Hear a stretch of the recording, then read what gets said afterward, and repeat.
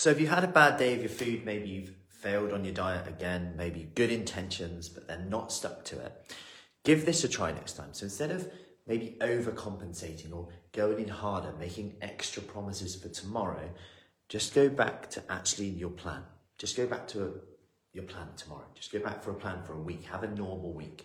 And I've had a few conversations this week, whether that's been because it's been half term, people have been away a bit more, people have been off maybe a little bit more, where people have gone like, oh, you know, I've really struggled that week, not stuck to my food, overeating there, had good intentions, then I didn't stick to it. And it's like, I need to get back on it this week. Maybe this week they had a bit of a messed up week as well. Then it's like, next week, I need to get back on it hard. I'm going to do extra this, and making all these promises. But actually, sometimes we just need to go back to what we were doing before, a normal week.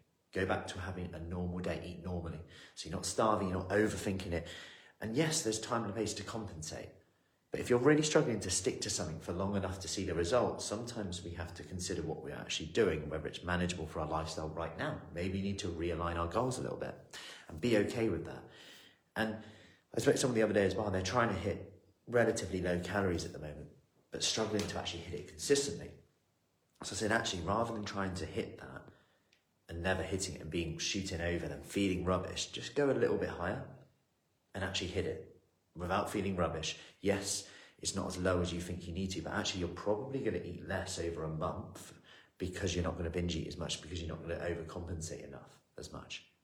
So I hope that helps. And if you want more help with this, with mindset, with getting in exercise when you're struggling for time, maybe you need a little bit more structure and accountability to do the things that you probably know you need to do. Support from like-minded others as well. Join our free 5-day kickstart. It's all from home, 10-minute workouts. We're going to be on it every morning, every evening, 5-10 minutes. Plus you can come in, ask me anything on the Q&As every evening. I'll be live, 8 o'clock. You can catch them on replay if you want to ask me any questions you have, whether that's around nutrition, whether that's around symptoms around menopause, whether that's digestion issues, getting in exercise, whatever your struggles are around getting healthier, fitter, stronger.